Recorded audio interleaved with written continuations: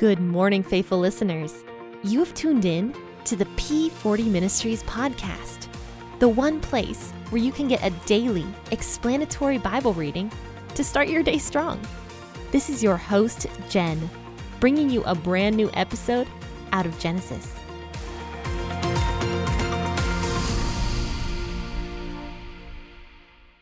Hey there, faithful listeners. Happy Hump Day. This is the P40 Ministries podcast and your host, Jen. Thank you so much for tuning in this morning. We are going to be discussing Genesis chapter 35, and we will be talking about verses 1 through 15. This will be about half of the chapter. Now, I will be reading out of the WEB version, as I always do, but you, of course, can read out of whatever version you prefer. So grab your cup of coffee and warm yourself up a little bit this chilly morning, and let's go ahead and start reading and jump right in. God said to Jacob, "Arise, go up to Bethel and live there. Make there an altar to God, who appeared to you when you fled from the face of Esau your brother." Then Jacob said to his household and all who were with him, "Put away the foreign gods that are among you. Purify yourselves. Change your garments. Let's arise and go up to Bethel. I will make there an altar to God, who answered me in the day of my distress, and who was with me on the way which I went." Then they gave to Jacob all the foreign gods which were in their hands, and the rings which were in their ears, and Jacob hid them under the oak which was by Shechem. They traveled, and the terror of God was on the cities that were around them, and they didn't pursue the sons of Jacob. So Jacob came to Luz, that is Bethel, which was in the land of Canaan, he and all the people who were with him. And he built an altar there, and he called the place El Beth-El, because there God was revealed to him when he fled from the face of his brother. Deborah, Rebekah's nurse, died, and she was buried below Bethel under the oak, and its name was called Allon Bacuth. God appeared to Jacob again when he came from Padan Aram, and blessed him. God said to him, "Your name is Jacob. Your name shall not be Jacob any more, but your name will be Israel." And he named him Israel. God said to him, "I am God Almighty. Be fruitful and multiply. A nation and a company of nations will be from you, and kings will come out of your body. The land which I gave to Abraham and Isaac, I will give it to you, and to your offspring. After you, I will give the land." God went up from him in the place where he spoke with him, and Jacob set up a pillar in the place where he spoke with him, a pillar of stone, and he poured out a drink offering on it and poured oil on it. Jacob called the name of that place where God spoke with him, Bethel. Quick recap from Monday's and Friday's episodes. Dinah, Jacob's only daughter, was raped in Shechem where they were living. Now, Shechem was a Canaanite city, and Jacob wanted to live there. He partially ignored God when God told him to return to the land of his ancestors, and he ended up living near this Canaanite city. In fact, I think it said that he set up his tent to face the city, so he could probably see the city, and he probably wasn't very far away because Dinah traveled into the city and unfortunately got defiled by this man named Shechem, who the city was actually named after. This man Shechem was a prince of that city. Now, because of this evil that happened against Dinah, Levi and Simeon, who were two of Dinah's brothers, took up these swords and went and pretty much destroyed all the men of that city and even captured the women and children. Now, this was extremely excessive. God himself says that vengeance is his. He will take out vengeance upon people for the evils that they do to each other, and that we should never take out revenge against anybody. So what Simeon and Levi did was just wrong. And on top of that, they were destroying innocent lives that had nothing to do with Dinah's rapist. So they destroyed all these lives of these women and children who had their husbands murdered and their fathers murdered. Levi and Simeon were just wrong. And Jacob ends up yelling at them and saying, like, "Look, you have made me a reproach to this area. The people are going to want to kill me and you guys now because of what you have done." And they end up making this big excuse saying, well, should our sister be treated like a prostitute? And that was the end of that chapter. Now, God finally appears, and God was not mentioned in that chapter at all. He appears again now to Jacob in Genesis chapter 35, and he says, go to Bethel and live there. Make an altar there to God who appeared to you when you first fled from your brother Esau. So this was many, many years ago, 20 plus years ago that Jacob had first fled from Esau. And God is saying, go back to Bethel, go there, repent, and make this altar to me. So God is showing mercy to Jacob and Jacob's family, a large amount of mercy to them, even though Jacob's sons had done this evil deed and had killed and destroyed the lives of many from this Canaanite city. So now God is being merciful, as he always is, and Jacob says to his household after all of this horrible stuff goes down, he says, get rid of all of your false idols. I don't want to see them under my roof anymore. He says, purify yourselves, change your garments. So he says, make yourselves clean, both inwardly and outwardly. Get rid of all of these idols and these false gods and foreign gods. Let's go to Bethel. Let's make ourselves right with God, and let's worship God only. And he says, I am going to make an altar at Bethel. So we are moving again. We are getting out of here. We are going to worship God only. Now, it's interesting to think that there were foreign gods in Jacob's household, but we do know that there were some because Rachel had stolen those foreign gods from her father Laban. And we talked about that episode a while back, but foreign gods were in Jacob's household. So Jacob's family did not only worship God, they worshipped foreign gods as well. And finally, Jacob's putting his foot down and he's like, get rid of them.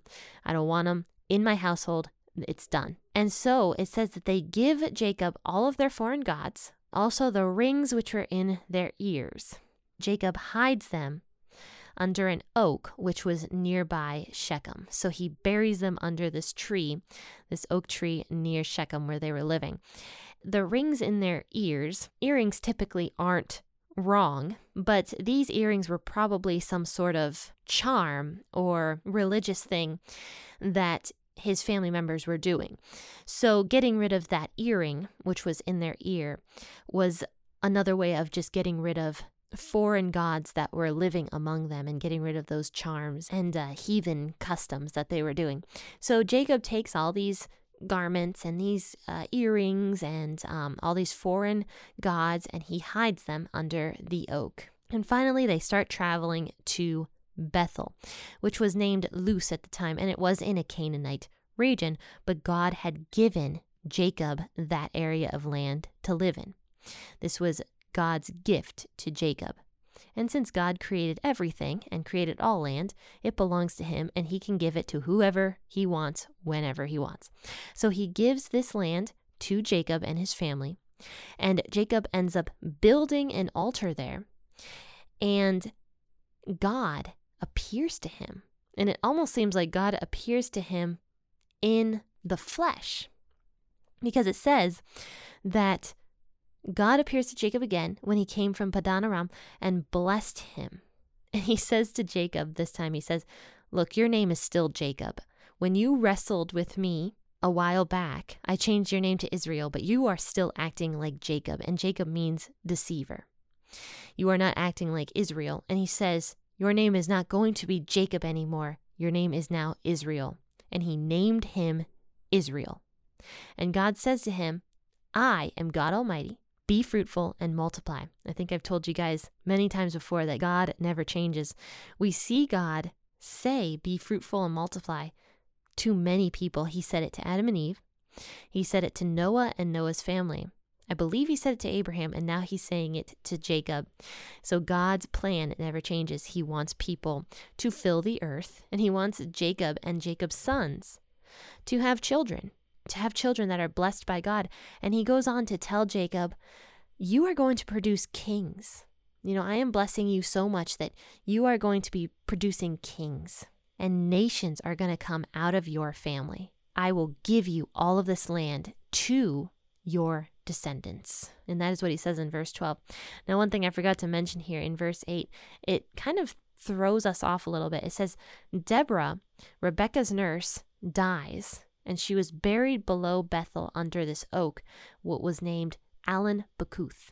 Now, Rebekah was Jacob's mother. So the fact that this is thrown in here, and this is the first time that Deborah is mentioned, besides the fact, I think, when Rebekah leaves her father's household to marry Isaac, Jacob's father, this was a while back, she brings her nurse along, but that nurse was unnamed, I'm pretty sure. But now we find out that this nurse was named Deborah, and she was clearly a very important person in this family, because when Rebekah's nurse, Deborah, dies, she gets buried under this oak in Bethel. And they named this oak Allon Bacuth, because I think that means like grave of weeping. So this woman, Deborah, was wept over when she died. And I just kind of find it funny that it's sort of thrown in here without much context. But clearly, this Deborah woman was important to Jacob's family. And so when she dies, she gets buried under this oak, and they hold a ceremony for her.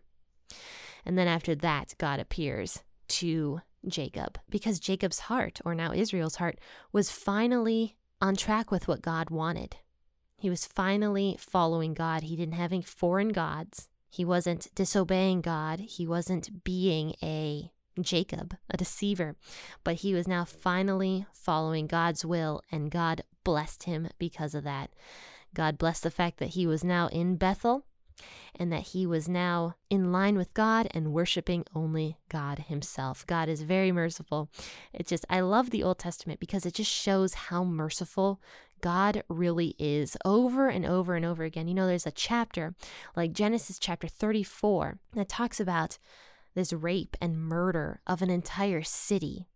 And this very next chapter shows God's love and mercy towards people. And when we get to the book of Judges, we're going to see a lot of God's mercy, because the book of Judges is kind of crazy, and there's all sorts of really horrible things that happens in the book of Judges. The Old Testament, to me, is really just showing God's mercy over and over and over again, and the New Testament still showing God's mercy through bringing Jesus, his son, to take away the sins of the entire world. And that is the entire plot of the Bible, is both God's mercy and his son, Jesus Christ. So friends, I have a new Easter design out on my store. Only one design, but I think it's cute and I really like it. It says alive with a crown of thorns surrounding that word. And so that is going to be up on my website very, very soon, probably either today or tomorrow. So go to www.p40ministries.com/shop and take a look at the brand new limited edition Easter design that I came up with for this year of 2021. Maybe purchase it if you want to support P40 Ministries financially and everything I do with the podcast and the website and the resources and the coloring books and everything. If you want to support P40 Ministries, definitely take a look at the store. Buy yourself something nice or buy it for a friend or family member. I will definitely drop a link to that in the bio of this podcast episode. But faithful listeners, stay nice and warm on this chilly morning. Happy listening, and God bless.